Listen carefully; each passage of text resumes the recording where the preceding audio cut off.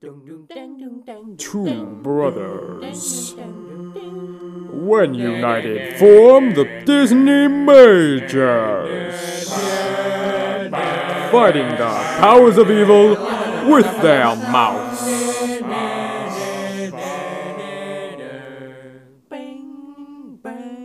Here's your hosts, Jake and Eli Hollingsworth.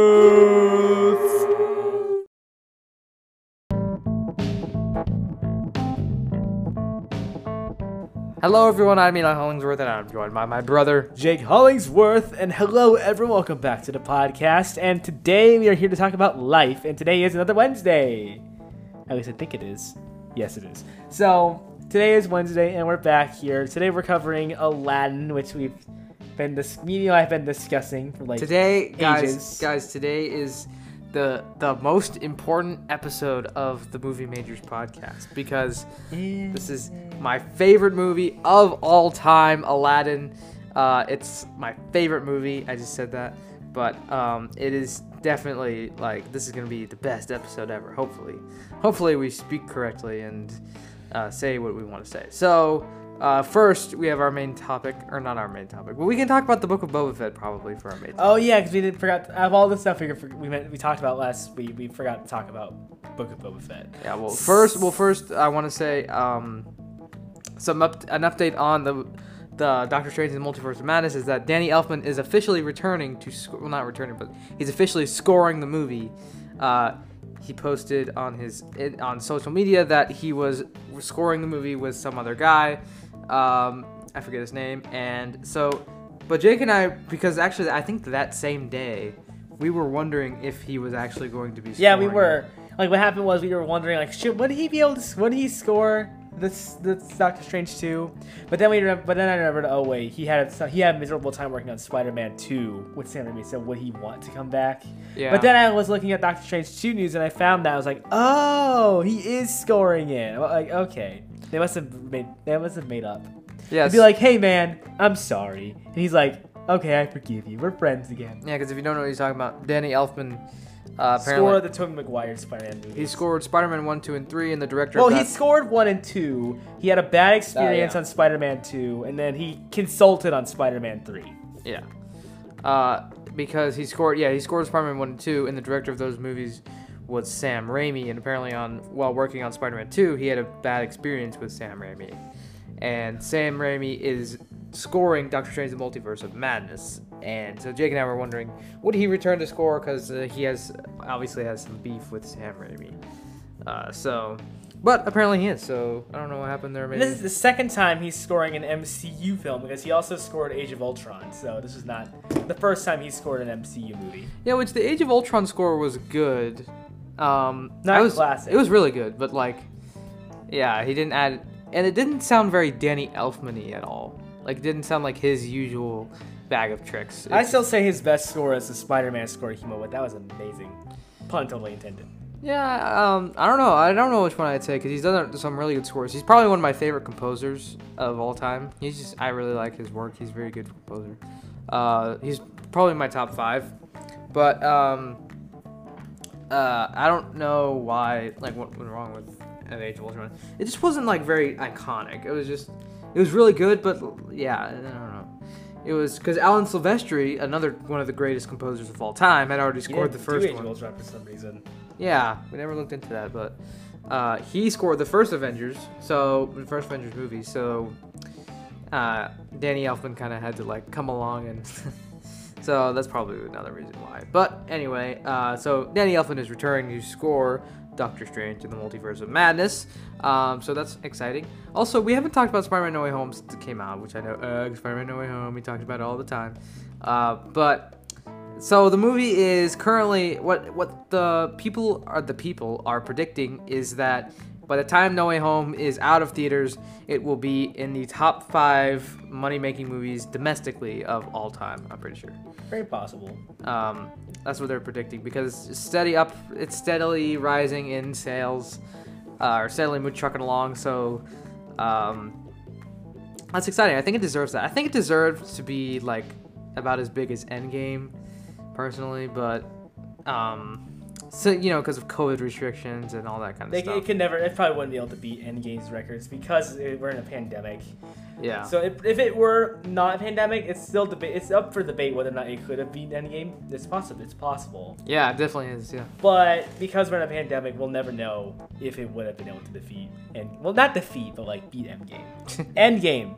I said Endgame. Whoops. Endgame. So recently, there's something that we forgot to. Out of all the stuff that we caught up on last week, we forgot to mention. I also want to say, Andrew Garfield also recently was doing some interviews after No Way Home's release, and he talked about how he was so relieved that he finally got to stop lying about. Well, he meant that he also had fun lying. He's relieved, but he also meant he had fun. He said it was like a game of Werewolf, and again, he's going back to his werewolf joke. Werewolf, yeah, that became a big meme on the internet. Yeah. Also, I don't know if you heard about this, but apparently there was a werewolf that got onto the No Way Home set, and they had to shut it down, but then Tom Holland recognized it and realized it was Andrew Garfield, so production could resume. So the No Way Home set had a werewolf in. And they didn't contain this werewolf? No, they never caught. They were just like, oh, it's Andrew Garfield, okay. They didn't realize it until later, because Tom Holland pointed it out. Anyway, then also Andrew Garfield revealed that he improvised the "I love you guys" line from No Way Home. Which yeah, it's okay. That's just him genuinely loving them. Which yeah, it's okay for us to talk about spoilers now. We should have said spoiler warning actually before. Put it in the description. You can just that way. Yeah. Anyway, Boba Fett time. Boba Fett gets his time to shine. Also, Hawkeye was good. It was good.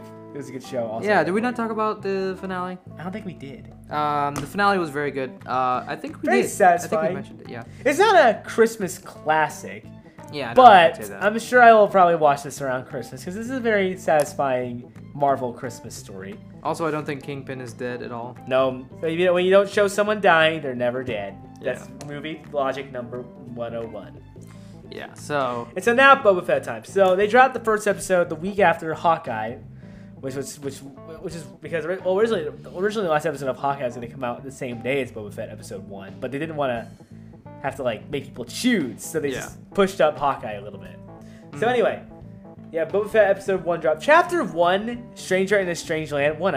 First off, I like that name. I think it's very clever, Stranger in a Strange Land. And 2, I thought that one was a good one, but then again, I know people were saying that it's really slow, but I'm not getting mad at that one because that one's just a show pilot. That's what show pilots do. They're usually very slow, and they're just like setting up ideas and like plot lines that will be established in other episodes. Yeah, well, yeah. That's the nature of a pilot. They like bring up all these possible plot ideas in the first episode. And if it gets picked up, then if the ratings are good and it gets picked up, then they'll do it. But a lot of times, that's why a lot of times whenever you see shows, they'll drop the first episode, and it will be a while before they release more. That's mainly because they're waiting to see how the ratings do. Yeah.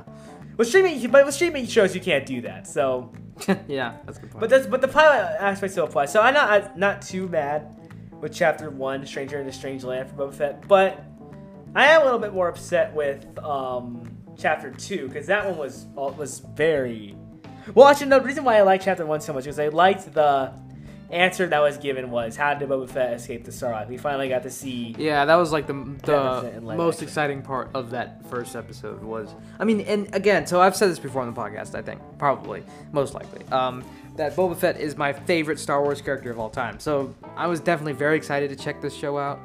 And when I first watched the first episode, I was like, oh, this is pretty good.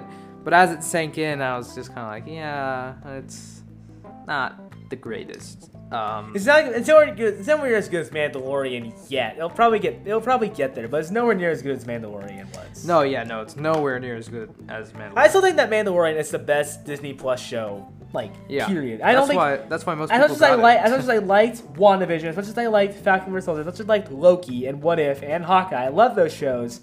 I still don't think they're as good as I still think Mandalorian is better than those.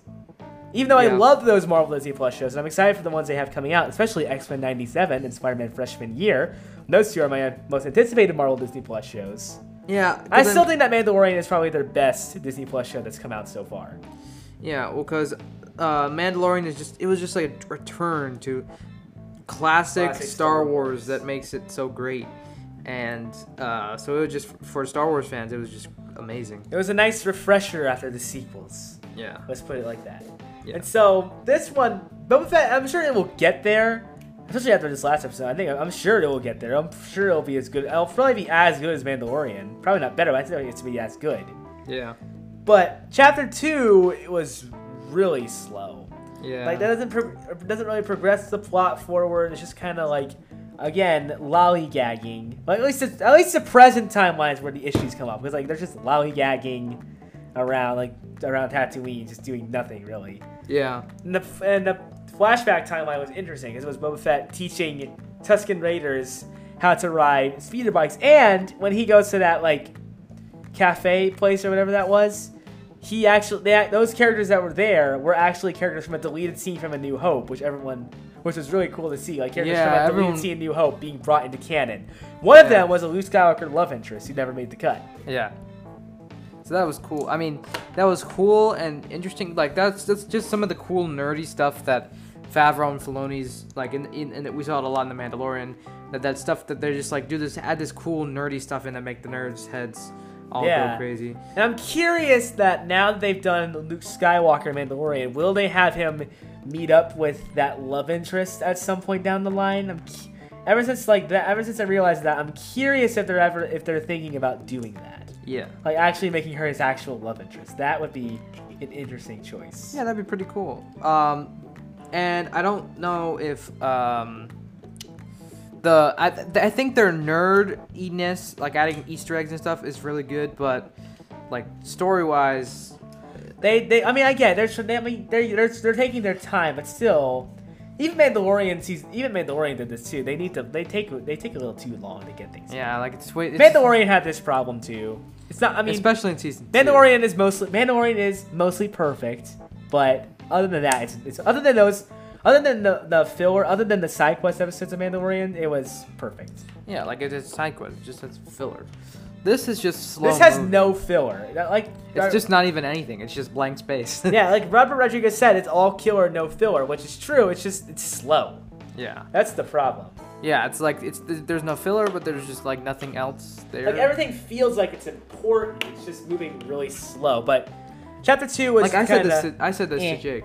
You could have probably started the series with the 3rd episode, and we wouldn't have missed very much at all. Other than the Sarlacc escape, you wouldn't have missed anything. Exactly. Like the flashback plot line. Like if you were to take them, like look at the first 2 chapters. If you were to take the present timeline out and make it just the flashbacks, it would change nothing.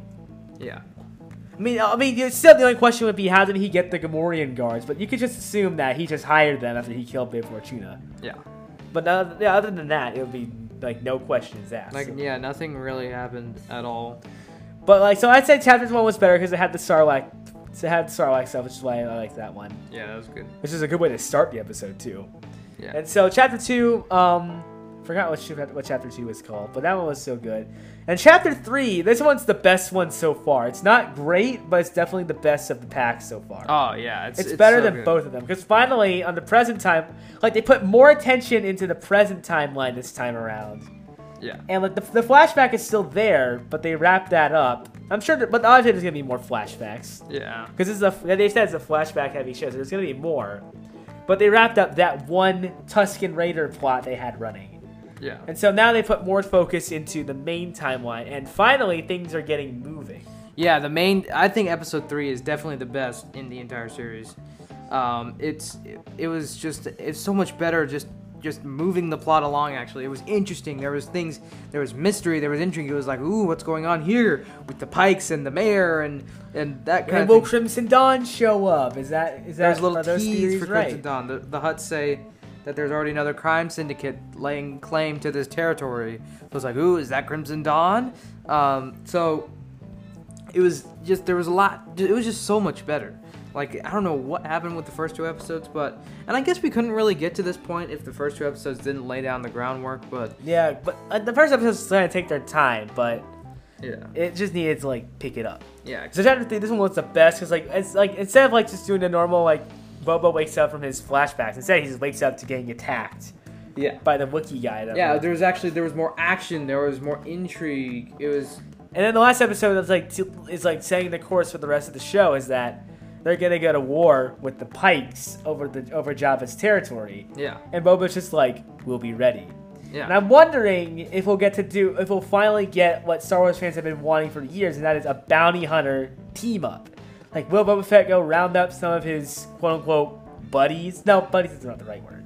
Like, will he round up some of his associates? Yeah. To like fight off the Pikes? Like, he'll probably go and get Boss, because Boss has already been reported to be in the show. He'll probably go get Boss, because him and Boss are buds. So that would make sense. Cad Bane's, he did shoot Cad Bane, so there's a question as to like why would Cad Bane help him? Which, speaking of Cad Bane, Dave Filoni apparently wrote and directed Chapter 6 of Book of Boba Fett. Yeah, which and is if any Clone Wars character, if Bane is going to show up at any point in the show, it's going to be Episode 6. Yeah. And whatever he does, it's going to set up the finale, most likely, because there's 7 episodes in this show. Yeah. Yeah, I mean, that's very interesting that Dave Filoni, like, when I heard that, I thought that was very interesting. That I think most people did too. That he wrote and directed an entire episode. Now that makes me a little bit scared and a little bit skeptical, because the last episode that he wrote and directed, actually no, it was the Ahsoka episode of Mandalorian. Yeah, but the first one that he did was episode 6. No, I think it was the Gunslinger in season 1. That was the one that he wrote and directed. Or at least he directed. I don't know if he wrote it, but as far as there was no Clone Wars characters in that one. Yeah, it was just. Well, then he chose not to do that, which was smart. It was the worst episode of the show, probably. Well, Chapter 10 is probably worse. Chapter 10 is worse, yeah. But the Gunslinger is definitely down there. Yeah. And so that makes me a little bit skeptical of episode 6, but you know what? Or chapter 6, sorry. But it's described as all kill or no filler, so it's not going to be a filler episode. Yeah. And it's the second to last episode of the series, so it's going to be important. Yeah. So that should be fun. So with the present timeline, my guess is that they'll probably put the flashbacks on a lesser priority, and now going forward, they're going to put more focus onto the present timeline. Yeah. I think that's what's going to happen, but of course there's still going to be flashbacks, but I think the present timeline will finally get more attention. Yeah, because the first 2 episodes, it was so much of the flashbacks, and the present stuff only got like 1 or 2 scenes. And in this one, there was only 1 flashback scene, and the whole rest was the actual present-day timeline, which I never liked. I don't think I really like the little flashbacks that they're doing. Because there's no stakes in the flashbacks. Because you know what's going to happen. Yeah, exactly. It's already happened, so... and we see Boba Fett alive today, so it's not really like, oh, is he gonna die? Like, there's no real stakes. Yeah, it's kind of like a handicap. They can't kill him off, otherwise there'll be continuity issues. Obviously. If he dies in the past timeline, then he's still alive here. That wouldn't make any sense. Wait a minute, if he did die in the past, that would mean that Boba Fett we're seeing is a clone. Dun, dun, dun. That's obviously not true, but it would be funny if it was. Yeah. Like, that would be the ultimate plot twist. Like, Boba Fett actually died in this. No, actually, that can't work because they showed Boba Fett escaping. So never mind. Yeah. So anyway, so Boba Fett is good right now, but I'm sure it'll get better. I hope it will. As it goes on. I'm sure it will, because the present timeline's finally moving along. Yeah, for once. Right along. It's moving right along for sure. I'm expecting people to show up at some point. Like, Bosca's already been reported. Cad Bane's been reported to show up, which I want Cad Bane in live action. That would be awesome. And there's also been rumors going around that Harrison Ford will show up in the last episode of Boba Fett, de-aged, as Han Solo. Yeah. Which I don't know how likely that is, but... We'll see how they do that. Yeah, we'll just have to wait and see, because that would feel a little bit like they're trying to make lightning strike twice with Luke Skywalker. Yeah. So we'll just... I'm choosing, like, usually with... the Boba Fett and Bosk ones, I find those believable. Han Solo one, because Harrison Ford does not like doing Star Wars. That's the one.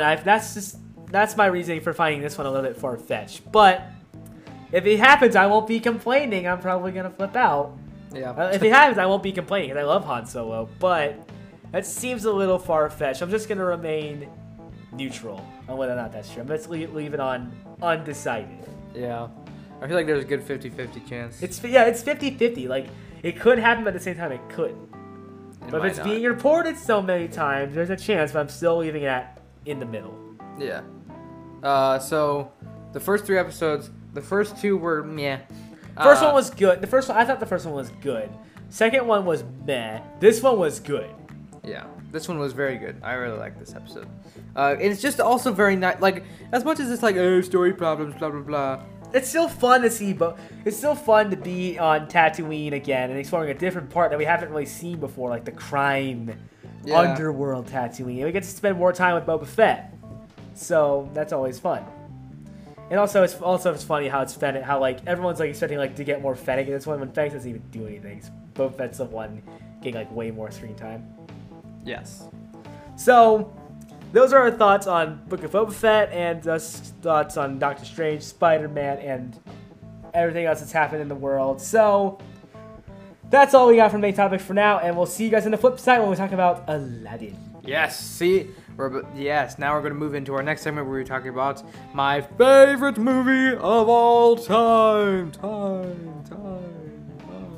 This is the way. All right, we're back, and we're ready to talk about Aladdin. All right, so... It's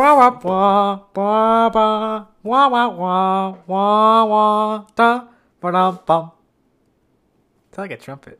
Wow. So, instead of a behind-the-scenes nugget for today, I'm just going to be kind of taking y'all through the entire history of the Aladdin-ness. Can I say one thing about the movie? Oh, yeah, so you should probably say your thoughts first. Before you start, I might like chime in every now and then, but just so you guys know, I'm probably gonna be a little bit more quiet than I usually am, which is not a surprise. But anyway, I'd say it's definitely a fun movie. Great addition to the Disney Renaissance. Robin Williams, of course, steals the show, but even if Robin Williams was not in it, I would definitely say it would still be a fun, entertaining, magic carpet ride of a movie. But still very enjoyable. Like Robin Williams is like, I would say this is probably peak Robin Williams. Like these like 90s were like him and his prime. Oh yeah, this is definitely the peak for Robin Williams. Shush! Save your words, little one. I would say this is Robin Williams in his prime. The 90s was definitely him in his prime time. This was very good, and these are definitely some very good songs that I would be interested in doing karaoke too. Like that'd be an interesting idea. I'm not saying I'm gonna do that, but that'd be an interesting idea. So, great movie, great spectacle, great villain Jafar. Jafar is awesome. Jafar's like the best Disney villain. Yeah, he's probably other than Hades. He's the best Disney villain. I think Hades is probably the best. So this is a great, fun, magic carpet ride of a movie. And now this will probably be the last you hear of me unless I chime in with something. All right, so let's start at the very beginning. I'm letting you go. Unleash the beast, Eli. All right, so let's start at the very beginning. And I'm not talking about the beginning of this movie. I'm talking about before this movie. Before this movie was even thought of. Before movies in general were even thought of. So the original inspiration for Aladdin is, yes, because this is not an original story. It's actually based off of something. It's called 1001 Nights. It is the original inspiration for Aladdin. And it is a collection of stories collected around the year 1000, which kind of seems like a missed opportunity. They could have collected them around the year 1001, so they could be 1001 Nights, around the year 1000, but whatever. And then a guy named Abbot Antoine Galland is his name, offered a free translation of the stories in the year 1704. The main differences are there are no magic carpets in the original story, obviously. Or not obviously, but like, Jafar is not really a villain either in the original story.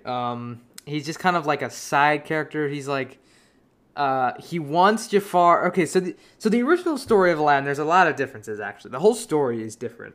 Instead of Aladdin, being a street rat in the city of Agrabah and finding a magical lamp in the Cave of Wonders because Jafar wanted him to, and then you know the story of Aladdin. You've probably seen the movie if you're watching this. In the original Aladdin, it's about Aladdin, this little street boy who plays in the streets with his friends. I think that sounds so silly. I'm sorry. What was I gonna say? His uncle, who is named Mustafa, which actually gets a little reference in the actual movie when Genie says, "How was that, Mr. Dowdy Mustafa?"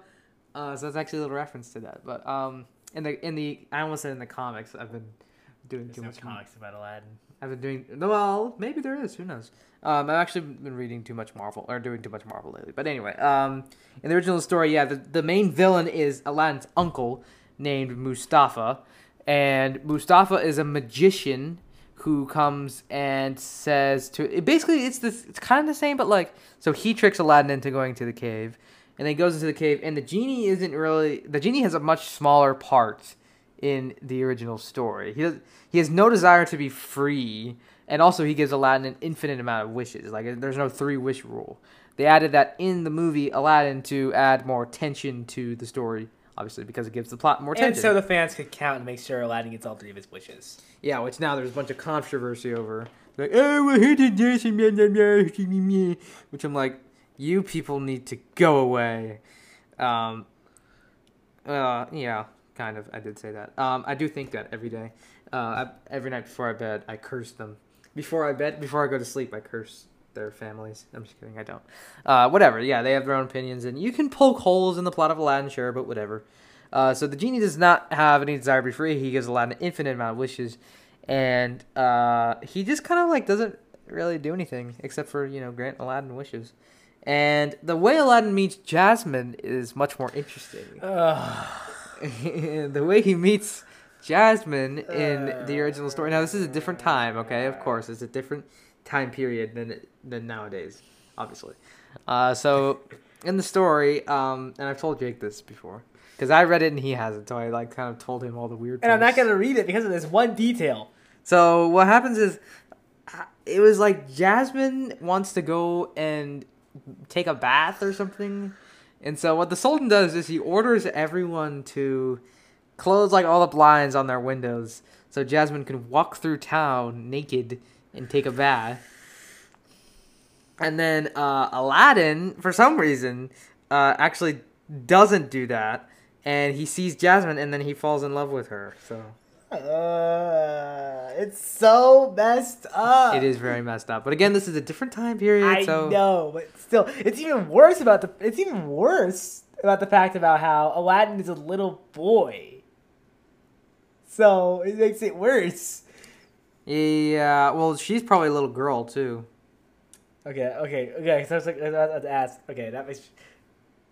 What am I saying? Okay, point of the story is I will never read that story because of that detail. It's so messed up. Yeah, it's a little weird, definitely, and it's not the best. But yeah, so Mustafa actually, and so then there's also some other weird stuff that happens, and it's Jafar, instead of being the main villain, he's kind of like a side villain, if you will, and all he's doing is he just wants Jasmine to marry his son, who I don't think has a name in the original story.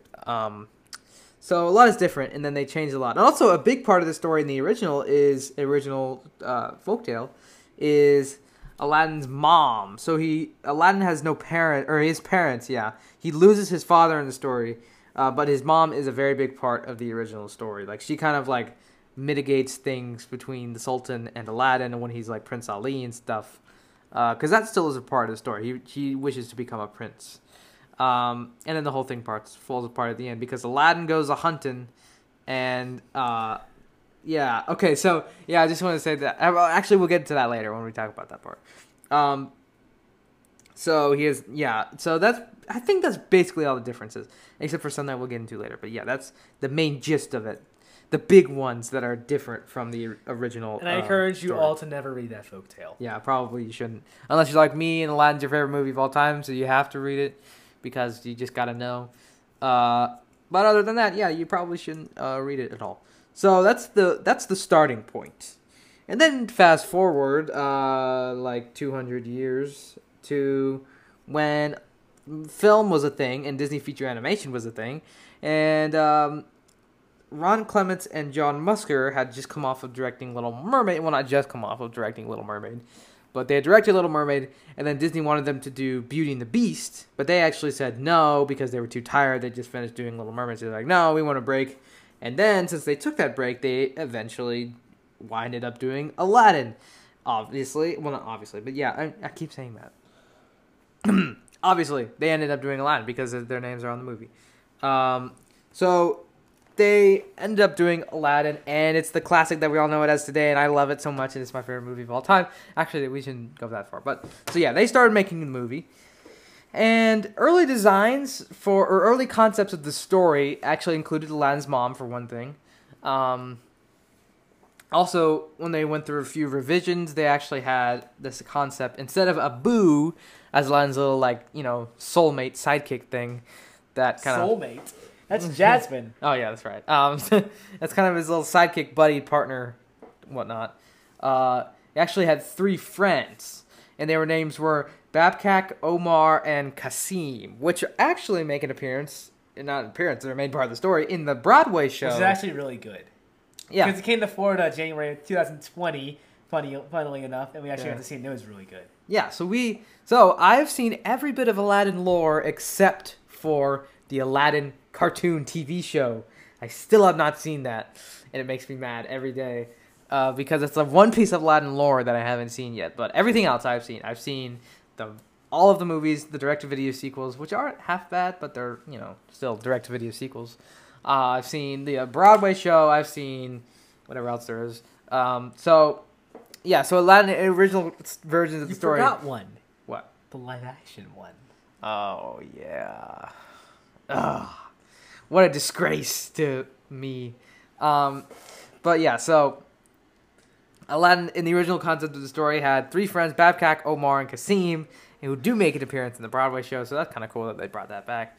But yeah, he was just going to originally have these 3 friends instead of a monkey. Babkak, Omar, Aladdin, Kasim. So this movie went through a lot of revisions, as most movies do. Like, it's not like they just right out of the gate have this idea, and then it's exactly what is implemented into the actual movie. And I'm pretty sure... So, also, character designs were a big thing, a big debate. Obviously, it was an animated movie, so the characters go through a lot of design changes and whatnot, and... originally, the genie looked a lot weirder, kind of, and he looked, you could probably look up pictures, actually, like early designs of the genie. You could probably find those online. They're pretty weird. Like, he just kind of looks a little bit more, like, hipstery and, like, kind of like a, I forget the word they used to describe him, but you can look up pictures and you can see what I'm talking about. So the genie had kind of weirder concepts, and Aladdin was originally supposed to be a lot younger. Glenn Keane, the supervising animator of Aladdin, actually wanted him to be a lot younger because he had animated a lot of these bigger, stronger, like more muscular, more in-your-face characters. And for this movie, he was like, I kind of want to make a more design a more nimble, like smaller character, younger guy. So he was kind of designing a younger, smaller, like, I don't know, I guess scrawnier Aladdin, you could say. But then Jeffrey Katzenberg got wind of that, and he did not like that. He said he did what Jeffrey Katzenberg, the head of Disney Feature Animation at the time, if you didn't know, what he thought was why his problem was, why would Jasmine be with Aladdin? Like, if he's so scrawny and little, he was like, I see why he would want to get with her, but why would she ever want to be with him? Because he's so small and, not anything important. And so he was like, it's kind of like Michael J. Fox and Julia Roberts. He said, it's kind of like Michael J. Fox and Julia Roberts. You don't want to do Michael J. Fox and Julia Roberts. You want to do Tom Cruise and Julia Roberts. So actually... He just straight up insulted Michael J. Fox, and I will never forgive him for that. Well, it's kind of like, like she's a lot older than he is. I know, but still, I'm still going to be mad at him for life. Or she's not a lot older than he is, but she's still, I don't know. He's like, yeah, it's kind of like Tom Cruise and Julia Roberts. You want to do Tom Cruise and Julia Roberts, not Michael J. Fox and Julia Roberts. So actually, if you look, Aladdin kind of resembles Tom Cruise slightly because they wanted to make him look more like Tom Cruise so then he could impress Princess Jasmine. And actually, in certain sequences, earlier sequences in the film that were animated, Aladdin looks a little bit younger, like specifically when he first grabs the lamp. If you look, when he's walking up the stairs and grabbing the lamp, he looks a lot younger, or a little bit younger than he does in the whole rest of the movie. Other sequences, too, like Friend Like Me and like the Cave of Wonders. Basically, the Cave of Wonders sequences were the first things that were animated for the movie. And you can tell because Aladdin looks a little bit younger, and Genie's ears, if you look, the little pointy ears, are actually a little bit shorter than they are in the entire rest of the movie. Because those were earlier designs. And later they changed them to make one Aladdin look older and more like Tom Cruise, and Genie's ears a little bit longer for whatever reason. Yeah, but Aladdin does resemble Tom Cruise. But another inspiration piece for Aladdin was MC Hammer. No, right. MC Hammer for the pants. Yes, for those big baggy pants that he has. I was trying to remember the name, but yeah, I think it's MC Hammer. Those big baggy pants that he has are inspired by MC Hammer. Apparently, he would wear those a lot on wherever he was going or whatever he was doing. So that's early concept, and also early concept of the story. Like I mentioned, it was going through a lot of revisions. Aladdin's mom was in the story for a while, and you can actually look at deleted scenes where she's like, they did storyboards of her in the movie, and she was actually going to be a big part. Also, Abu was not going to be in the original version. It was just going to be Aladdin's 3 friends, named Babkak, Omar, and Kasim. But those were cut out because I think somewhere down the line was an event that they call Black Friday in the production of Aladdin. Because somewhere down the line of production, they showed it to some investors or something like that, I believe. And they did not like the movie at all. And it was even in question if the movie was going to be made anymore. Because they did not like the movie so much, so it was like a big thing. So they had to rework a lot of things, rework a lot of story issues, to where we get. I'm pretty sure that's where we got kind of the version of the story that we have in the actual movie, is because of this event called Black Friday, where investors and the people they were showing it to did not like the movie whatsoever, and so they despised it, and it was even in question if it was going to get made anymore. So I think that's basically all of the production leading up to the movie. Almost all of it, except we haven't talked, obviously, about one key thing about this movie that is probably why it is so remembered throughout all time and space and in history. And that is Robin Williams as the genie. Now, there's one big question that I'm sure that most people have when watching this movie, and if you know anything about Robin Williams. Probably most people would sit here and go, okay, so how much of this, I just sounded Canadian, so how much of this is improvisation by Robin Williams, and how much of it is actually scripted? And the directors say that for the genie, not a single word is improv. It's all scripted. That's what they say, apparently. But the thing, and that might seem surprising, but what they said was that they wrote the script with Robin Williams in mind to play the genie. So as they were writing it, they were like, okay, well, we were pretty sure that we could get Robin Williams to play this character. So we kind of writing it, tailoring it to what Robin Williams would do. So, but the peddler scene in the beginning of the movie is actually a little bit different because what that scene was, where he's like listing off all these things. So-and-so, and it also makes Julian fries. See? That was actually taken from recordings of Robin Williams just put in this room with a microphone for like 4 hours, and they just gave him a bunch of props. And he was just sitting there improving, like, oh, look at this, and they just took the best of those recordings, those improvisations, and put them into the movie and put them into the scene that we know. And you can basically tell, you can kind of tell that it's kind of improv-y, if you know what I mean. You can kind of tell that it's improvisation for that scene in the beginning. But also, if you're wondering, what? Robin Williams voices the guy at the beginning of the movie, the peddler, as he's called? Yes! And that is because originally they were going to show a scene at the end of the movie. They were actually going to show the peddler turn into the genie, and it was going to be revealed that the peddler was the genie, or is the genie, or yeah, probably was the genie. This was 30 years ago.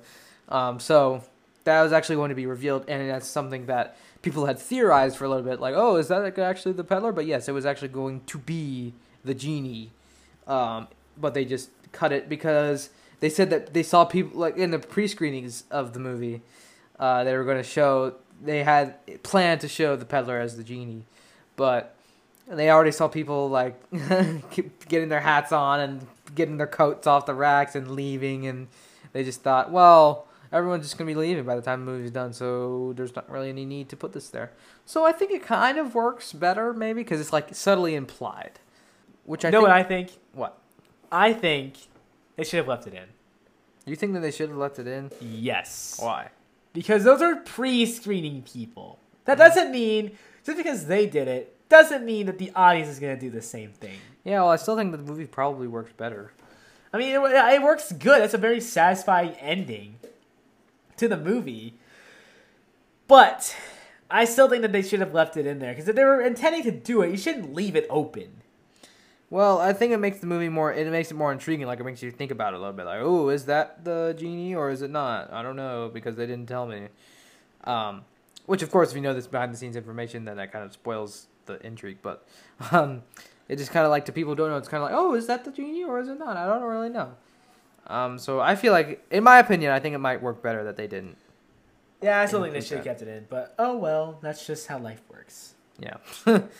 There's some things in movies where I'm like, why'd you cut that out? That would have been super cool. But I mean, I feel that same way about the Avengers take a knee scene that was deleted from Endgame. Oh, yeah. I think that should have been in. That was awesome. I don't know. I felt so much watching that. Even though it's deleted, I felt so much watching it. I think that should have been in the movie. If you don't know what he's talking about there's a deleted scene. There's a deleted scene from Endgame. Long story short, deleted scene from Avengers Endgame, where after Tony Stark snaps, all the Avengers take a knee. And they cut it because they already had the funeral scene, so they felt like they would defeat the purpose. But still, I understand why they did it. But I still think that take a knee scene was awesome, and they should have kept it in. Yeah, it was good. I mean, I think I probably agree with them on that one. But anyway, back to Aladdin. So the peddler was originally supposed to be revealed as a genie, but they just kind of left it open, to whether he was or not. Also, I didn't mention everything in production because there was the music. The music is a very big part of the movie, obviously, because it's a musical. So the music was done by Howard Ashman and Alan Menken, as we mentioned in the Beauty and the Beast episode. Howard Ashman, who did the lyrics, really wanted to work on Aladdin. Like, that was like what he really wanted to do, and they had him do Beauty and the Beast, and he was kind of against it, but he eventually did turn around to actually enjoying it before he died, because he was HIV positive. And he actually did work on stuff for Aladdin before he died. So the songs in the movie that are done by Howard Ashman are actually not One Jump Ahead. I thought it was, but it's not. We have Arabian Nights is lyrics by Howard Ashman. We also have Friend Like Me is lyrics by Howard Ashman. Friend Like Me, and I think that's it. So that's Arabian Nights, Friend Like Me, and Prince Ali are Howard Ashman. And then One Jump Ahead and A Whole New World are Tim Rice. And also Jafar's version of Prince Ali is Tim Rice, as well as the... Wasn't there a longer version of the Jafar villain song? Well, no. Okay, so originally in that scene, they tossed around the idea. It was supposed to be a full song, but they just felt for time. Like, there were so many things that were going to be in this movie that they wanted to have in, but they cut for time. Because, like, literally, they were... cutting frames because they just needed to sacrifice it for the runtime of the movie to keep it concise. They should have kept it as a sequence. That song would have been so much. That song would have been all the more better if it was a sequence. And there was actually multiple different versions of that song. Like, it wasn't there was going to be original songs that were actually lyrics written by Tim Rice, which actually, so after Howard Ashman died, he did lyrics for Prince Ali, Friend Like Me, and Arabian Nights, but then he died, and so they had more songs to do, and so they brought in Tim Rice, who was a different guy, to do the lyrics, to work with Alan Menken, who is the composer who did the music for the movie. And in that scene where Jafar becomes the Sultan and the Sorcerer, where he gets control of the lamp, there were multiple different versions they would toss around, actually doing a full song. And you could actually find, I think it's on Disney Plus actually. You can look at bonus features section of Aladdin, and I forget what the name of the song was, but it was actually going to be a full length song, but they cut it for time, and they just ended up settling on doing a reprise of Prince Ali with Jafar singing it, and that was done by Tim Rice. So that is, I'm pretty sure that's everything again. And also, so at the beginning of this movie, we have Arabian Nights, right? And Arabian Nights was cut, or it was trimmed, it was changed in the version of Aladdin that we know today. In the original 1992 version of Aladdin, the lyrics were a bit different. Instead of, I come from a land, it's a faraway place, with the caravan. Oh my goodness, that was the worst time for me to burp. With the caravan and camels roam, where it's hot and intense, immense. Where it's flat and immense, and the heat is intense. It's barbaric, but hey, it's home. Yeah, so that is the version that we know today, but originally it was, where they cut off your ear if they don't like your face. It's barbaric, but hey, it's home. That was the original version. Yeah. It was, I come from a land, it's a faraway place. It's, caravan camels roam. And then where they cut off your ear if they don't like your face. It's barbaric, but hey, it's home. And also later in the song, in like the second verse, and also in the version that we see in the movie, it's very shortened. Like they cut out a whole second verse in a bridge, and you can actually listen. I think on Spotify actually, you can find the original version. And in the second verse, they say where they hack off your lips if they don't like your smile. It's like they literally rip off your lips if they don't like the way you smile. Yeah. And some other stuff in there too. So that was considered offensive. So in later versions of Aladdin, they had to cut it out. But apparently there were still CDs back then of the original version of the song. Yeah, which I would really like to hear. Because the version that I've heard is the original lyrics, but they're sung by Alan Menken and Howard Ashman. I'd actually like to hear it sung by Bruce Adler, which no, actually I should say no.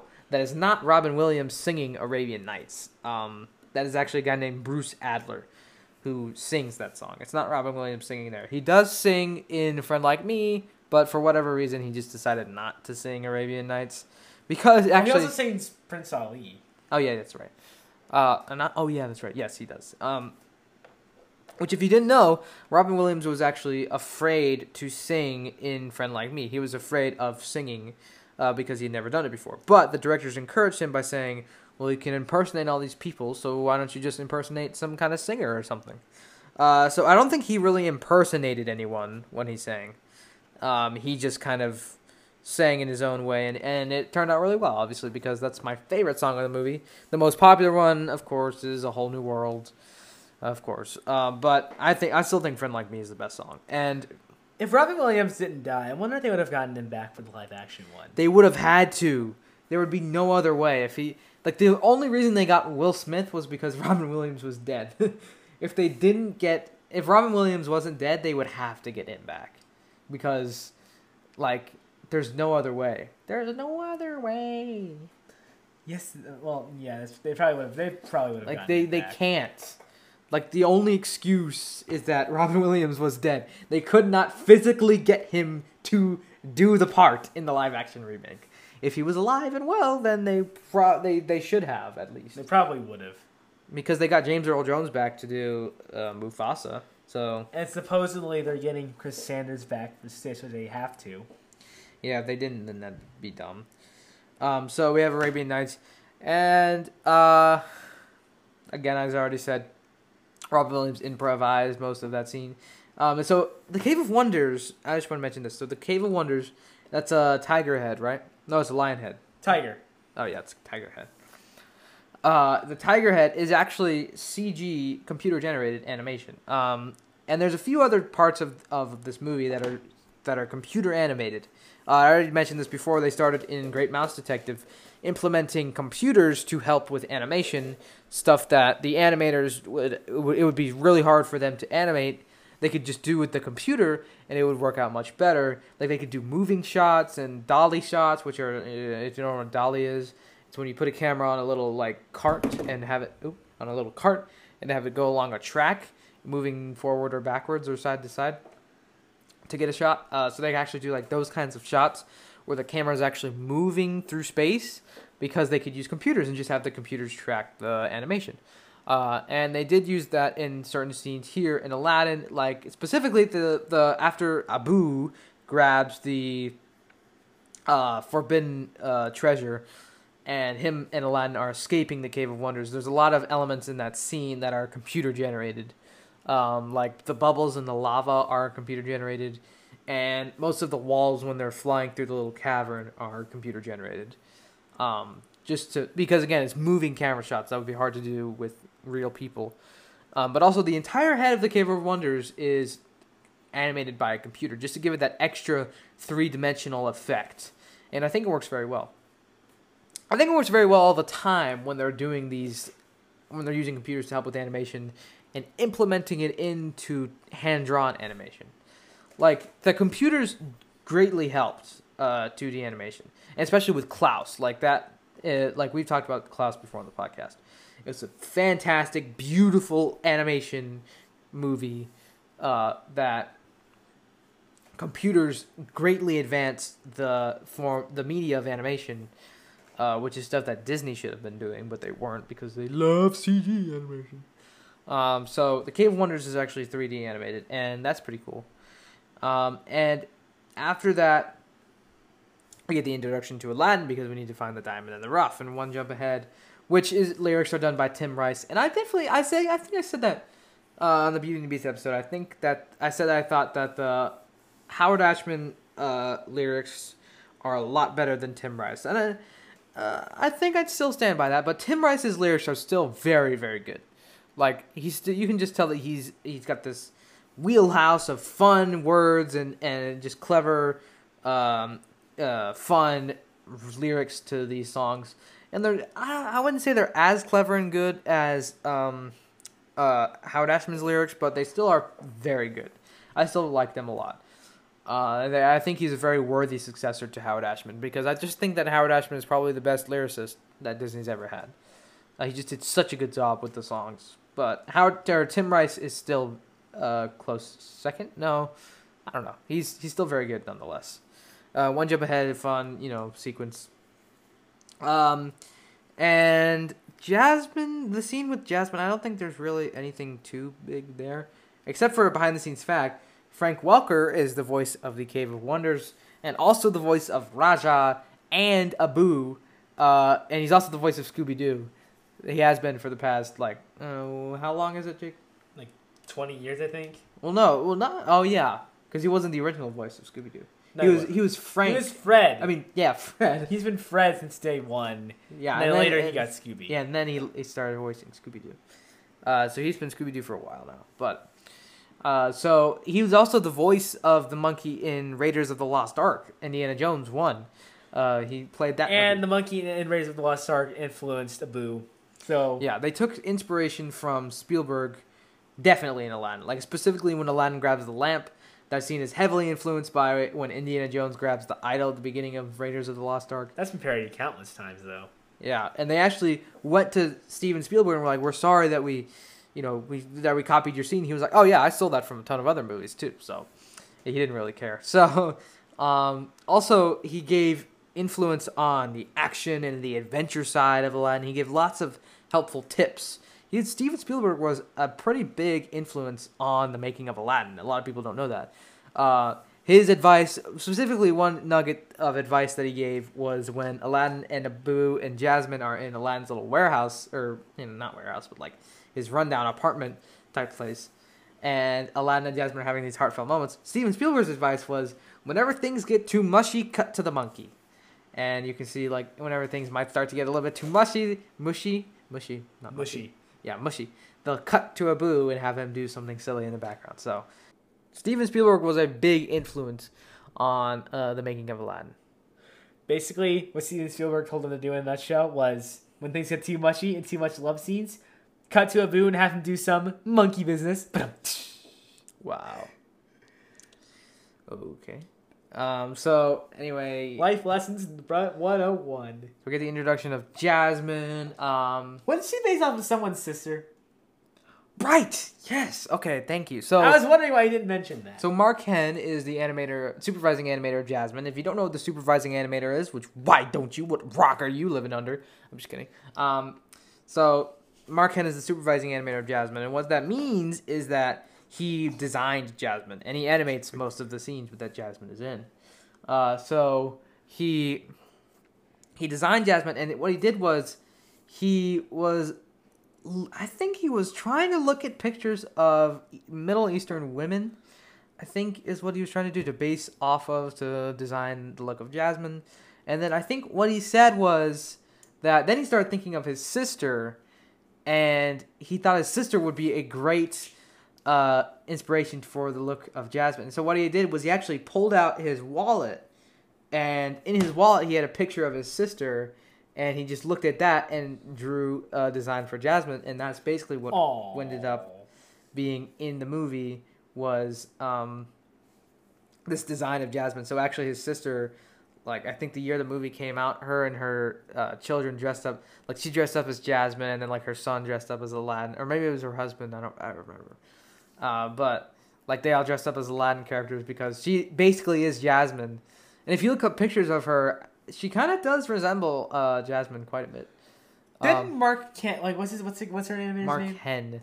Didn't he animate, like, other Disney princesses? I'm pretty sure. Yeah, he animated Belle. Yeah. He was a supervising animator of Belle. He was a supervising animator of Ariel.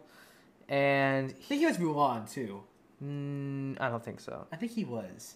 There was this, I know this, there's this website. I used to do this all the time. I used to, like, look up supervising animator for someone, and then I'd find his website. It tells them who all they did for. But keep talking. But no, he was he was a big, in the Renaissance period, he was big on doing female characters because he captured the female, like, mannerisms and little, like, details and things that they do very perfectly. Like, there's the way that girls move and stuff. Like, he's very good at animating girl characters, and so he was.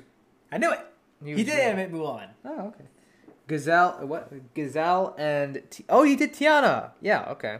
Yeah, I knew this. That's just, it's been a while since I've looked at it. So he was kind of the go-to princess female guy, because he was very good at it. Like, all of these characters are so well animated, and he was just a very good animator when it comes to that stuff. So he was very good. And so you were saying before I mentioned the sister thing. So we get the introduction to Jasmine. Also, if I want to point out, this is something that gets neglected in the movie, but what they kind of imagined for the hierarchy of how Agrabah works, and they never mentioned this in the movie, and it's just kind of, whatever. But what they imagined was the houses that lived closer to the palace were the richest people in Agrabah. And then kind of as you got further away from the palace, the houses and the people were poorer and they didn't have as much money until Aladdin basically lives on the outskirts of the Agrabah because he's one of the poorest guys there. So that's kind of the social hierarchy of Agrabah as they envisioned it, and they never mentioned it in the movie, but that's how they designed it. That's a visual storytelling. No, but I mean, and there's tons of stuff like this that goes into a movie that they like, and then this is how everything works, and then they don't explain it in the movie, and unless you look really hard at it and study it, you'll never ever like realize it until you find out about it or someone tells you about it or you look into it. It's just little details like these that build out the world and the atmosphere really well. I think they did a good job of that. And we also get we have one jump ahead. We have Aladdin and Jasmine running away and stuff. Also, I think that Cog, when Iago's running and when Jafar's looking through the sands of time to find Aladdin, I think that's also 3D computer animated as well. Probably was. Also, Iago, played by Gilbert Gottfried. He's funny. I like Iago. I forget who the supervising animator was. I forget his name, but Gilbert Gottfried was very good. He's a funny guy. I think he played Iago very well.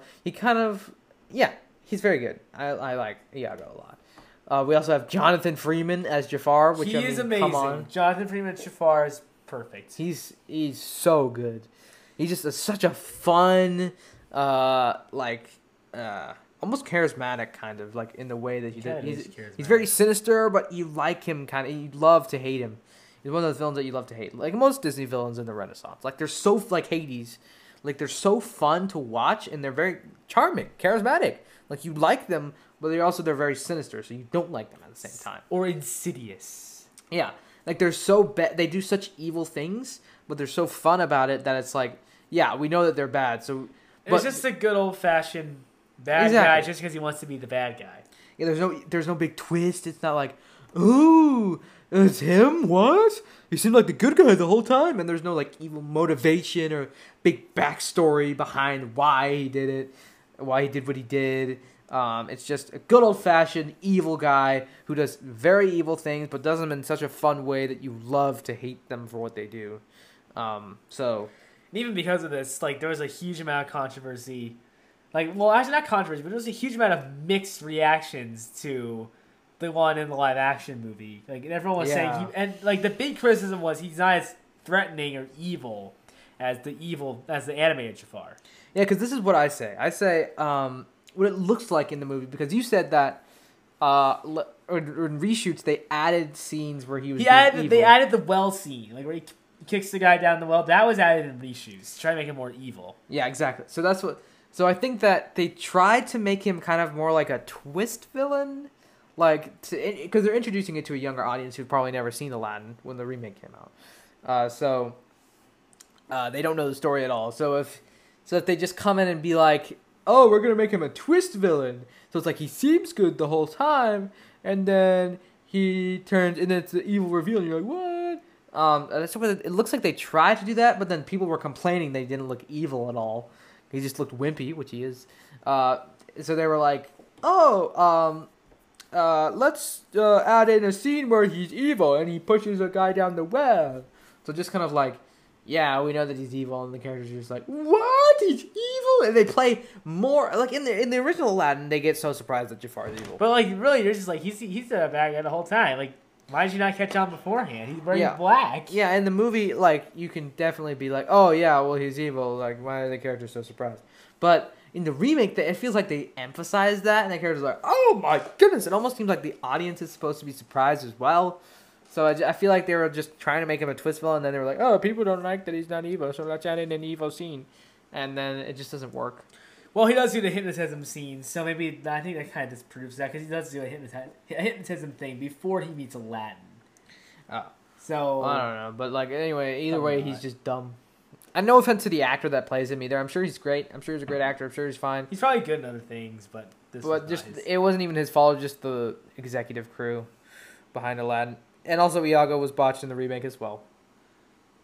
Well, they're grounding everything. But anyway, back to the original Aladdin. Continue. Okay, so Iago's a very fun character. All of these characters are fun and lively. That's part of the reason why I love it so much. Every character is so memorable for having these distinct personalities that you enjoy and that you like. Even without the genie, the characters are still lively enough and different enough and distinct that you can remember them. So we have Iago and Jafar, just very fun duo. And the themes in this movie that are represented in the color-wise. So when Jafar is on screen, usually you get these longer, more straight lines for the designs of stuff in the background or just the scenery. Like everything's longer, everything's straighter, more straight. And everything has more of a red tone. Because in this movie, there's 4 colors that represent the different types of people groups in this movie. There's red represents evil, because in the desert, heat is a very big enemy. So that's like, it represents heat for being evil. And then there's blue, which is good guys, obviously. Because water in the desert is very hard to find. So blue is for water, representing good guys. And there's yellow, which is kind of in between. Not really good, not really bad. And there's green, which I forget what green is. But those are the 4 colors that are in Aladdin for kind of representing what the characters are. So when the Jafar is on screen, there's a lot more, what do you call it? There's a lot more red, usually, and everything's longer, everything's straighter, like I said before. When Sultan's on screen, there's a lot more yellow, because he's kind of not really good, not really bad, until the end of the movie when he turns good, obviously. Because he erases that pesky law. And everything's more like round and more like short and kind of, I don't want to say cuddly, but yes, I also do, to represent the Sultan as being, different from Jafar and being good. And these are kind of the subtle, subconscious color palettes and design choices that you never catch on to, but they influence the way you think about characters and scenes in a movie. Like, if Jafar was just light and colorful and cuddly every time that he was on screen, then it would feel cuddly. It would feel off that he's the villain. But since there's these red hues and everything's darker, everything's more sinister, you actually think you actually it convinces you more that he's evil. So also the genie. I'm just gonna talk about the genie now. I don't even care anymore. The genie. No, wait. Actually, no, not right yet. Not yet. I also want to talk about Rasul. Rasul is the name of the Sultan's like head guard. He's the one that's always catching Aladdin. We keep running into each other, street rat. And yes, if you don't know what I'm talking about, his name is Rasul. And no, you didn't miss anything. In the movie, they don't give him his name. They don't say his name, but his name canonically is Rasul. And he's played by Jim Cummings, who also plays Winnie the Pooh and Tigger and a bunch of other cartoon characters. He got a bunch of other people. He's a very popular cartoon voice actor, and he's very good. So he's also a very fun character as well. He's kind of a, more of a side character, but he still is fun nonetheless. And yeah, the genie, of course, played by Robin Williams. And this is probably some of Robin Williams' best work. Like, this is just, I'd say 70% is Robin Williams because he's an amazing actor, an amazing comedian, so funny. But yeah, he can also do the heartfelt moments as well in the movie. I'd say 70% is him, but also 30% would be the animation on Genie. Really heightens Robin Williams' performance and makes it as classic as it is. Because the Genie, the supervising animator for the Genie is Eric Goldberg, who is my favorite supervising animator because I just think his cartoony squash and stretch nature, he's just got this very distinct style about him that you can tell when he's animating a character because they're just so lively and jaunty and bouncy, and they just have this nice quality to them. And he was a big fan of this guy. I think his name was Al Hitchcock. That's probably not his name. I probably botched it, but something like that. And he was a big caricature artist. Like, he did a lot of caricatures. Just taking people and drawing them in a funny way, like to kind of make fun of them or something, and kind of like parodying the way they look by drawing them. So he was a big fan of that parody guy, caricature, the art of the character, which you guys should probably know what a caricature is by now. And so what Eric Goldberg would do is he was a big fan of that. So that's why when Robin Williams imitated someone while he was recording, Eric Goldberg would literally draw the genie as turning his face into that guy, into the person that he was impersonating. And so that's why the genie, I think that's certainly a big part of why the genie is so remembered, because the animation as well as Robin Williams' performance is so on point and so awesome. And I think a lot of people say, and even Jake, you said this, you're like, that must have been so hard for them. They must have been so tired of animating. It's so hard for them to capture Robin Williams' performance. But actually, according to Eric Goldberg, it was a whole lot of fun. It was so... I did say that. That made it a lot more fun for him to try and, capture Robin Williams for performance in the form of a drawing and an animation in a cartoon. So to him, it was like one of his favorite things that he's ever done. And that's the one that he's always asked to draw, apparently, all the time. It's the genie. Oh, can you draw the genie for me? Can you do the genie? That's it. I think that's his most popular character that he's ever done, and rightfully so. Like, that's definitely the best, because if you don't know, other characters that he's done is Phil from Hercules, and Lewis the Gator from Princess and the Frog. Both are good characters, but neither are nearly as good as the animation wise. They're probably on par. Again, not as good because Robin Williams' performance is so central to how that character is remembered and how awesome, or how much people remember it and how much people love the genie because of Robin Williams' performance. He was just so good. And the impersonations were not in the script. He definitely, that was him adding in his own Robin Williams flair. He was just, there's not really much to say from me that hasn't already been said by countless people before. Robin Williams' performance in this movie is probably one of the best performances in animation history, period. And in my opinion, because I love Robin Williams so much, and because I love this movie so much, one of the best performances in movie history, in my opinion, personally. I think that this is a fantastic performance, and as well as fantastic animation as well to go along with it. And it is just so well done. And the design is nailed perfectly. There's a few weird designs. Again, if you look up on Google, like early designs of Genie, he did look a little weird at first, but I think it definitely, straightened out. In an iconic design with iconic animation and iconic performance done by Robin Williams. Just the perfect mix to make a perfect character that has this desire to be free, which is a very good element to add into the plot. That genie wants to be free. He doesn't want to be a genie entrapped to enslaved to a master anymore. He wants to be free to make his own decisions and stuff. Which some people ask, like, why does the genie still have his powers after he's free?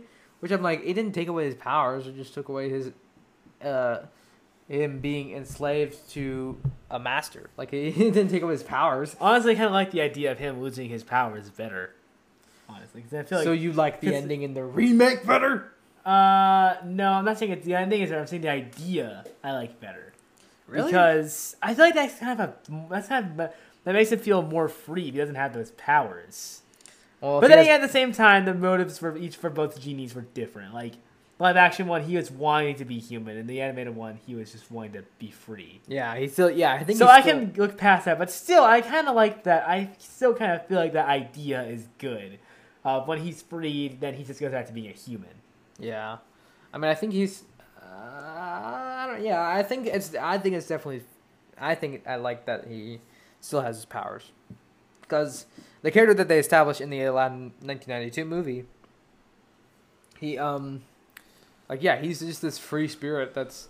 I mean, the movie takes place in I don't know when, but like early century, and he's making all these references to people from the 80s and 90s. That doesn't really make any sense, but what people can just assume is that the genie just sees all of time and space. All right, Sparky, here's the deal. You want to court the little lady? You want to be a sharpshooter, do you? Got it. A straight shooter, not a sharp shooter. All right, it's Jack Nicholson, Aladdin's favorite actor. Yeah. And then the directors made fun of how, like, Genie's making all these references, doing all these things, and all of them just go straight over Aladdin's head. Like, he never asks once, why do you do that? Like, what are you doing, Genie? Like, all of this stuff just goes straight over his head. He doesn't ask a single question. Like, a Genie's like, all right, Sparky. Or like, tell her the truth. Like, what kind of crazy person does that? And Aladdin's just like, really? And also he's just like, all right, Sparky, here's the deal. Or he completely changes his face. Yeah, exactly. And he shoots off a finger gun. I can't believe it. I'm bruising to a rug. It's like, Aladdin has no clue. Like, why does the genie turn into a... I mean, I guess because he's a genie. He can do whatever he wants. I guess that doesn't really faze Aladdin that much, but like... He's like... Even still, when he comes out of the lamp, he's like, "Oh, everybody, nice to be back on the show. Hi, how are you? What's your name?" Aladdin.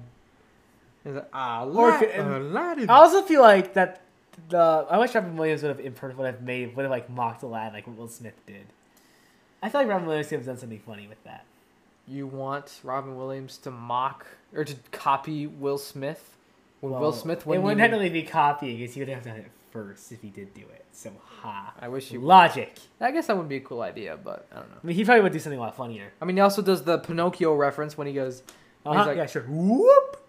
Which is actually a reference to, it's a double reference, not just a reference to Pinocchio, but it's also a reference to something that Robin Williams would do on his stand-up comedy when that actually would be part of his little skit thing. He would go, oh yeah, whoop! He'd actually do it, like, except do it with his hand, of course, not his face wouldn't turn into Pinocchio because, sadly enough, Robin Williams does not have that power, although he should.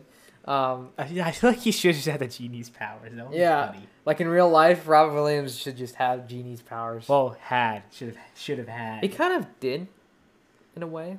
Yeah, I guess. He was basically just the genie in real life. He's so funny. I miss you, Robin Williams. So I made that very clear though. So that was actually something that he would do on his little comedy skits. Was that whole Pinocchio shtick? I got strings, and now I'm free. There are no strings on me. So we have the Sultan. The Sultan's a fun character. I think. He's a little bit of a bumbling doofus. It doesn't really make any sense. But he's a good character though. It doesn't really make any sense why he would be the ruler of this. Why is this guy like a ruler of Agrabah? Yeah. The question that, like, based on the Sultan on the way the Sultan acts in this movie, right? Why is this city even still standing? Like, like with this guy in charge, about 50 different armies could have come in and trampled all over the whole city. And he's like 4 foot. Also, my question is, why doesn't Jafar just mind control him to let him be Sultan? Like he has that magic staff thing. He can just be like, Yeah, he has done that the "You entire will time. make me sultan. I will make you sultan." He goes, "Thank you, sire. Now run along to the dungeon." He goes, "That would be very good." Yeah, like that. But you know, it's things like that that you can think about. You can poke holes in, but really, it How doesn't- should have been? They should have done that. They should have. the history was not very good. No, it wasn't. But they should have done that idea of like he mind controls the Sultan to let him be Sultan. That would have been a clever Hishi, but Yeah. they're not clever. And they never post anything anymore because they're lazy. But anyway, the Sultan is a fun No character offense. nonetheless. Though he's a fun character. Every character is fun. They just all kind of contrast and differ each other and add a lot to the dynamic of when certain characters are all in a room together and just interacting. They all have contrast and differ with each other differently enough to where, and they all stand out distinctly to where when they're interacting with each other, it's so fun to see. Like specifically the scene when Aladdin, Prince Ali first arrives on the scene, him, Sultan, and Jafar are all just kind of like interacting and bouncing back and forth. That's just fun to see because each character is distinctly different. Like, and they all have their distinct personalities and worldviews and the ways that they act and think about things. That when they're in a room together, it's just fun to see them interact with each other. Where did you say you are from? Oh, somewhere much farther than you traveled, I'm sure. Try me. Yes, Prince Abubu Ababa. Whatever. What'd they say? Oh, also, the Prince Ali scene. I just want to give a little tidbit about this. So actually, in the studio, when Robin Williams was recording, he would actually sing a made-up song. Like, he would just make it up as he was going on. He would sing the song called Prince Jeffrey, about Jeffrey Katzenberg, the head of animation. He would actually just make up this song as sing as he's going on, called Prince Jeffrey. He's like, Prince Jeffrey, and they never said. I never heard what exactly Prince Jeffrey entailed, but he would like sing a parody of Prince Ali and call it Prince Jeffrey after Jeffrey that's funny. Katzenberg. So I would have really liked to hear what the song entailed, but never have. So unfortunately, I can't hear. Well, I will say this about the Prince Ali scene. I think the Prince Abubu scene has overstayed its welcome. We should talk about another scene. Well, you should. What do you mean it's overstayed its welcome? We talked about it for like 30 seconds. Okay, yeah, but anyway, and after that we have the A Whole New World scene, which lyrics by Tim Rice, and it's the most popular song in the movie. I personally think that a Howard Ashman song should have been number one, but again, Tim Rice is still very good, and A Whole New World, I guess, deserves to be number one, but I don't know. So there you go. So A Whole New World, we have that scene, which is pretty cool. And when I was little, and I first, not when I was little, but this movie has only been in my life for like a few years now. So, but when I first saw this movie, I was like, well, first of all, when we first saw it, I watched it 3 times in a row. We did, didn't we? Yeah, I just repeat for the next few days. And I was just like, when I first saw it, I was like, why does Jasmine, like, she just meets this random stranger of Prince Ali, right? And he just says, hey, I have a magic carpet. Want to go on a magic carpet ride? And she's just like, oh, yeah, sure. And she just goes, and then immediately after that, she falls in love with him, like, completely. I was wondering, why? Why does she, what? Why? That's not how love works. And then Why should it not work like that in today's world? what I realized was, that's kind of how they work in today's world. You meet a random stranger, and then you talk with them for 5 minutes. You're like, I like you. And even you don't even meet them. You just text them on the internet. That's how it works now. Yeah. So I never understood that. But actually what happens is she realizes that it's this guy that she's been hanging out with for a while. Aladdin. Like, she hung out with Aladdin for a while, and then now that she realizes that he's Prince Ali, now she's more okay with, falling in love with him. And also, she realizes that it's Aladdin. She doesn't just think that he's some random stranger. And also, a magic carpet ride will pretty much make any girl fall in love with you, regardless of anything. Like, notes have been taken. Like, think about it. If you take a girl on a magical carpet ride through through your hometown, You're sold. yeah, she's probably gonna fall in love with you, no matter who you are. I'll keep that in mind. And again, no stereotyping. This isn't like, girls, yeah. It's just like, I'm pretty sure that's what my mom says anyway. So take it up with my mom. So we get that scene, you know, whole new world. Everyone, yeah, I love a whole new world. And everyone makes fun of the whole, don't you dare close your eyes. So people make fun of that because, oh, it's a threat. Which I'm like, ugh. I mean, I like to have, you can have fun with that. Be like, oh, ha, ha, ha, it's a threat. He says, don't you dare close your eyes. But I guess it is kind of funny. But like, still, I'm just like, if you dare insult Aladdin, I will burn you. Wow. Aladdin is a good character, but still, he needs a little bit more meat on this bone. We'll get into that later. So we get a whole new world, right? And then I almost said Jasmine kidnaps Aladdin.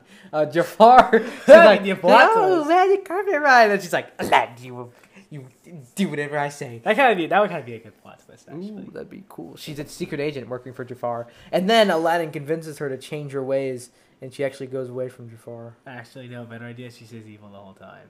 Boom. No, I'm joking. Your idea is better. Anyway, so Jafar has Rasul slap Aladdin, or no, he doesn't slap him. He hits him on the head, and then he dumps him in a lake. And the genie gives Aladdin, or makes Aladdin have his second wish, and everyone's like, "Oh, well, he didn't wish for it, so he shouldn't have done that." I'm just like, and also people make fun of why the genie let Aladdin out of the Cave of Wonders. That they should have been. So everyone's just like, "Oh, the wishes thing is so messed up." I'm just like, that kind of makes sense. And then the remake, they tried to fix all those plot holes that nobody really cares about. They're just kind of making fun of, just to kind of have fun and poke holes in the movie. And the remake was like, oh, we got to change that. We got to fix all that. Otherwise, everyone will kill us, even though nobody really cared in the first place. And so they have Genie make Aladdin sign a contract to get him out of the water, which I guess is fine. So Genie takes him out. Genie takes him out of the water. He doesn't take him out. He's all like, hey, Aladdin. And then he kills him. So they go back to Jafar, and then Aladdin faces off against him. Not really. He just kind of like, Jafar, why don't you tell the Sultan what you've been doing this whole time? And then Jafar disappears with his little smoke bomb, and Aladdin and Jasmine tell the Sultan that they're in love. And then we have the scene, the big breakup, the bromance breakup between Aladdin and Genie. Because Aladdin is not telling the truth to the people that he loves, and he's also not setting the genie free, and the genie doesn't like that. Oh yeah, your line is, Genie, I wish you go, Genie, I wish you free. That's hilarious. And he also pulls out the whole Aladdin script. For no reason. Well, for a reason. When he's reading him what he's supposed to say. Psst, your line is, I'm going to free the genie. Genie, I set you free. Anytime.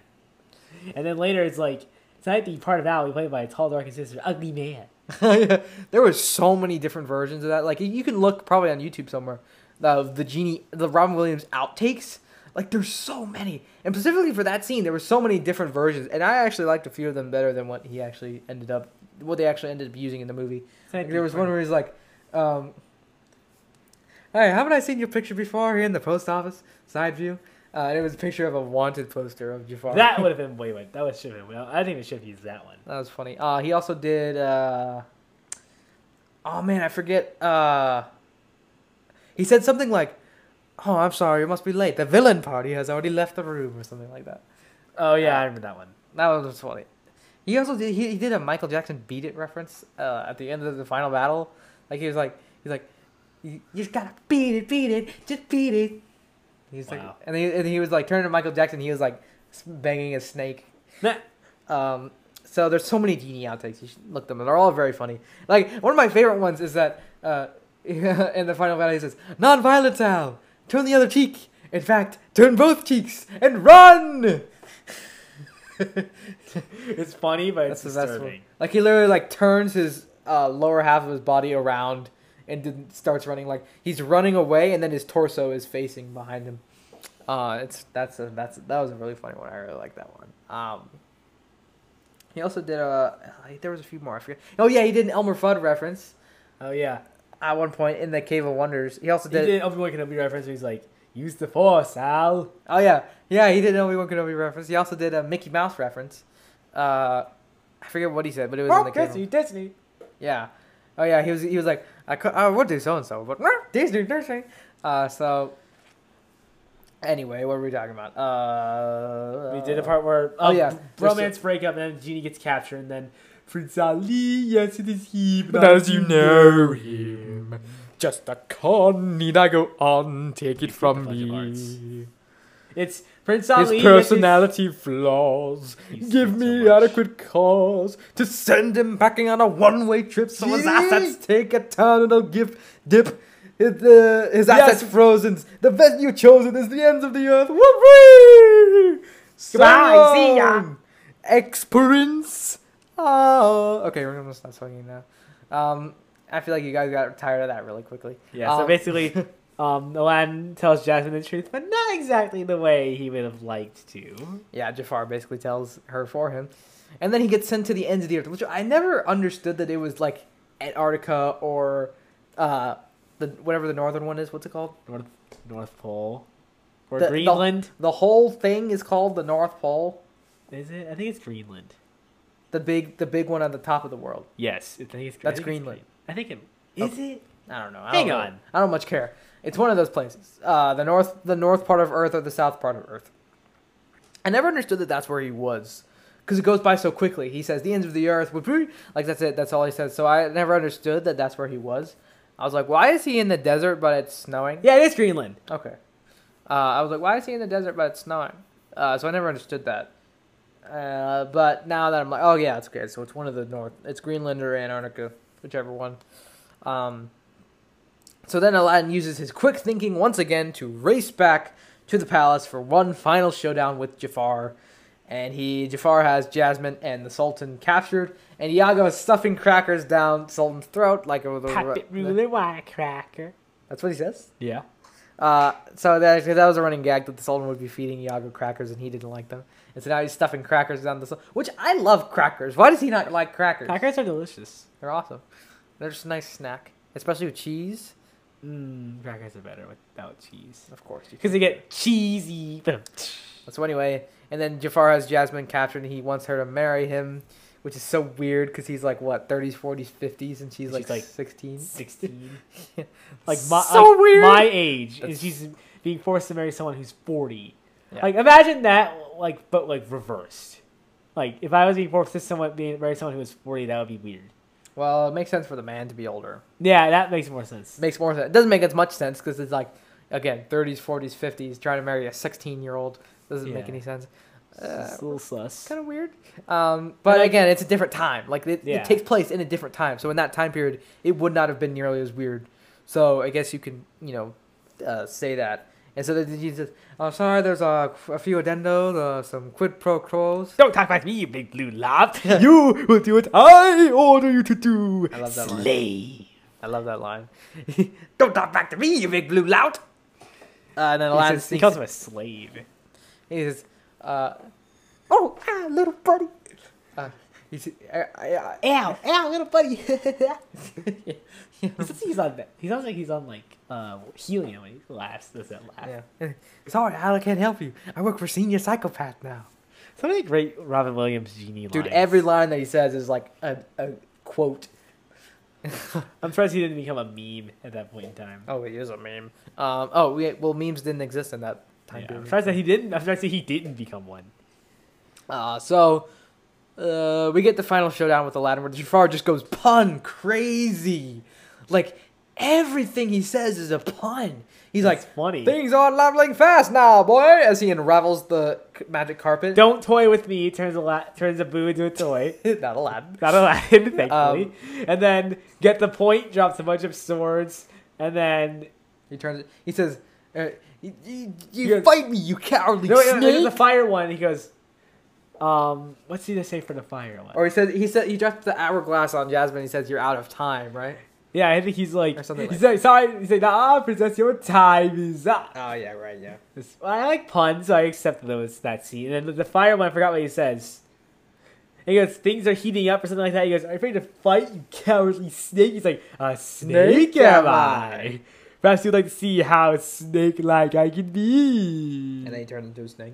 Which he never did in the live-action one, which is a huge missed opportunity. They also never did the hourglass in the live-action one either. Yeah. Which that would have been a little. There was, yeah, they did the weird thing where they just did the dumb thing where he just uses magic. Yeah, that's like a CW thing to do, right? Yeah, they just use magic to have her just float in the air. That's a CW thing to do. That's so and then, dumb. wasn't it like originally they were gonna have Jasmine break herself out of the hourglass? I feel like that sounds familiar. I think I heard it somewhere that like originally she was gonna break out the hourglass herself, but in order to save time, they had Aladdin do it. Yeah, I think I remember telling you that. Maybe. I think I remember hearing that. Aladdin does the twist where he tricks Jafar into being a genie, wanting to be a genie, which some people are like, why didn't he think of that? Like, I feel like in this scene, he was being overconfident in himself, because, like, he could have just easily taken Aladdin out and just taken the lamp, but he was definitely toying with Aladdin. So he was overconfident with himself. He's like, I'm the most powerful person in the world. Nothing can really stop me now. So he's just having fun with Aladdin before he was eventually trying to kill him. Murder him. And so I feel like he just didn't think it through, because he's like, I can't really lose this battle. I don't think so. And he thought he had won. So I just feel like it's just him, being overconfident in himself. And of course, it leads to his downfall, because he wishes to be a genie. And he turns into a genie, and with phenomenal cosmic power, there must also come itty-bitty living space. Oh, this is the reference. So he turns into... Poor Iago got dragged into that thing. Yeah. And he's so much better than he is in the remake. In the remake, he's so dumb. He got grounded. It's like, we gotta make it grounded in reality.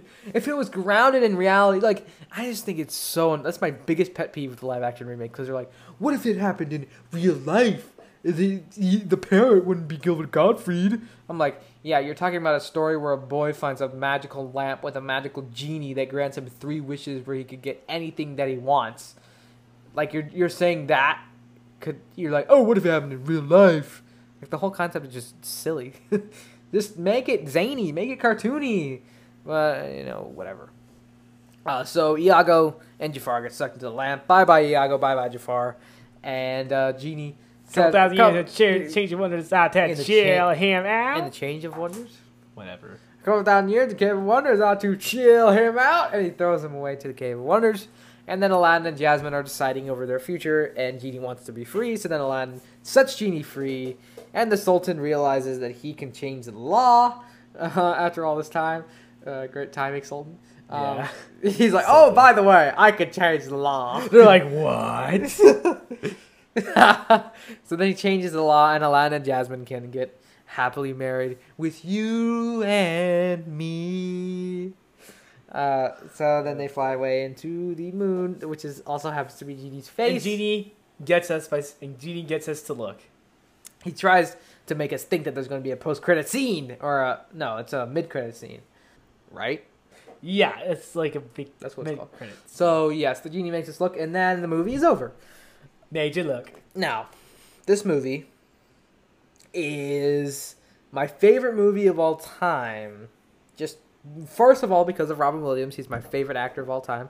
I love Robin Williams so much, and he's a big part of why this movie is my favorite movie of all time, because his performance in this movie is just so awesome, complemented by awesome animation by Eric Goldberg. So that's definitely a big part of why this is my favorite movie. But I do also think that this movie can stand on its own pretty decently if Robin Williams wasn't such a crucial part of why it is so awesome. Sure, some of the characters are they're a little two-dimensional, a little bit cliche in, the whole Aladdin and Jasmine relationship. We also have Jafar whole storyline. I think the movie just, for me, it just works so well. And it's just a story that I personally connect to, or not connect to, but it's just such a group of fun, lively characters. Some of the most fun characters that I've ever seen in a movie. Just a lot of zany, one of the most cartoony Disney movies ever made. Just cartoony, zany fun, with also a lot of heart with the romance between Aladdin and Jasmine, and the relationship between Sultan and Jasmine, and between Genie and Aladdin, their friendship. All of these relationships getting developed throughout the movie also has a lot of heart, as well as a lot of humor and fun and action. There's a lot of action adventure side to this movie, probably thanks to Steven Spielberg, as I mentioned before, who is not credited in this movie, but he was a helping hand. And there's a lot of Indiana Jones vibes, as well as other adventure movies. So it's got adventure, it's got action, it's got humor, it's got heart. It's just got a lot of great ingredients that kind of mix together to make, in my opinion, and I know that most people don't think this, but in my opinion, my favorite movie of all time, my most favorite movie that I've ever watched and probably will ever watch. Just because these elements specifically tailor to me, to where I look at this and go, this is a great movie. I can look past all of its flaws, and I can also have fun with it, poke holes in it and say, maybe this doesn't work. Maybe this isn't the best. But I definitely think that this movie is I know that this movie is my favorite movie of all time. So, that is my thoughts on Aladdin. I hope that you enjoyed this review, breakdown, behind-the-scenes sharing of information, of all of the behind-the-scenes facts of this movie. I hope that you enjoyed. I hope that you will continue listening to the podcast as well to hear my thoughts and Jake's thoughts more on other movies. Don't worry, he talks a lot more if you liked him at all. Wow. So Jake, final thought. You give your final thoughts on this movie. Well, there's not really much else for me to say than I said at the beginning. Is that it's a very fun, it's a nice, fun, charming it's a very fun, adventurous, charming, magic carpet ride of a movie. You have a fun magic carpet ride watching this movie every time I watch it. It's just a fun little magic carpet ride. I'd probably give it about a 9 out of 10. Solid 9. I'd give it a 10 out of 10 because I love it so much. So, hopefully you guys enjoy this quote-unquote very important episode of the Movie Majors podcast, which it kind of is for Eli, but... Oh, yeah, it totally is. So, yeah. Thank you guys for listening. Hope you guys enjoyed. Don't forget to go watch Eli at Holly's Earth Enterprise. Watch me at JVHG. But it was at Minecraft Madness, which never gets content anymore. The Nostalgia Freaks and the Movie Majors YouTube channel, all on YouTube. We're still also planning our 2-year anniversary podcast live stream. Our 2-year anniversary, April 17th.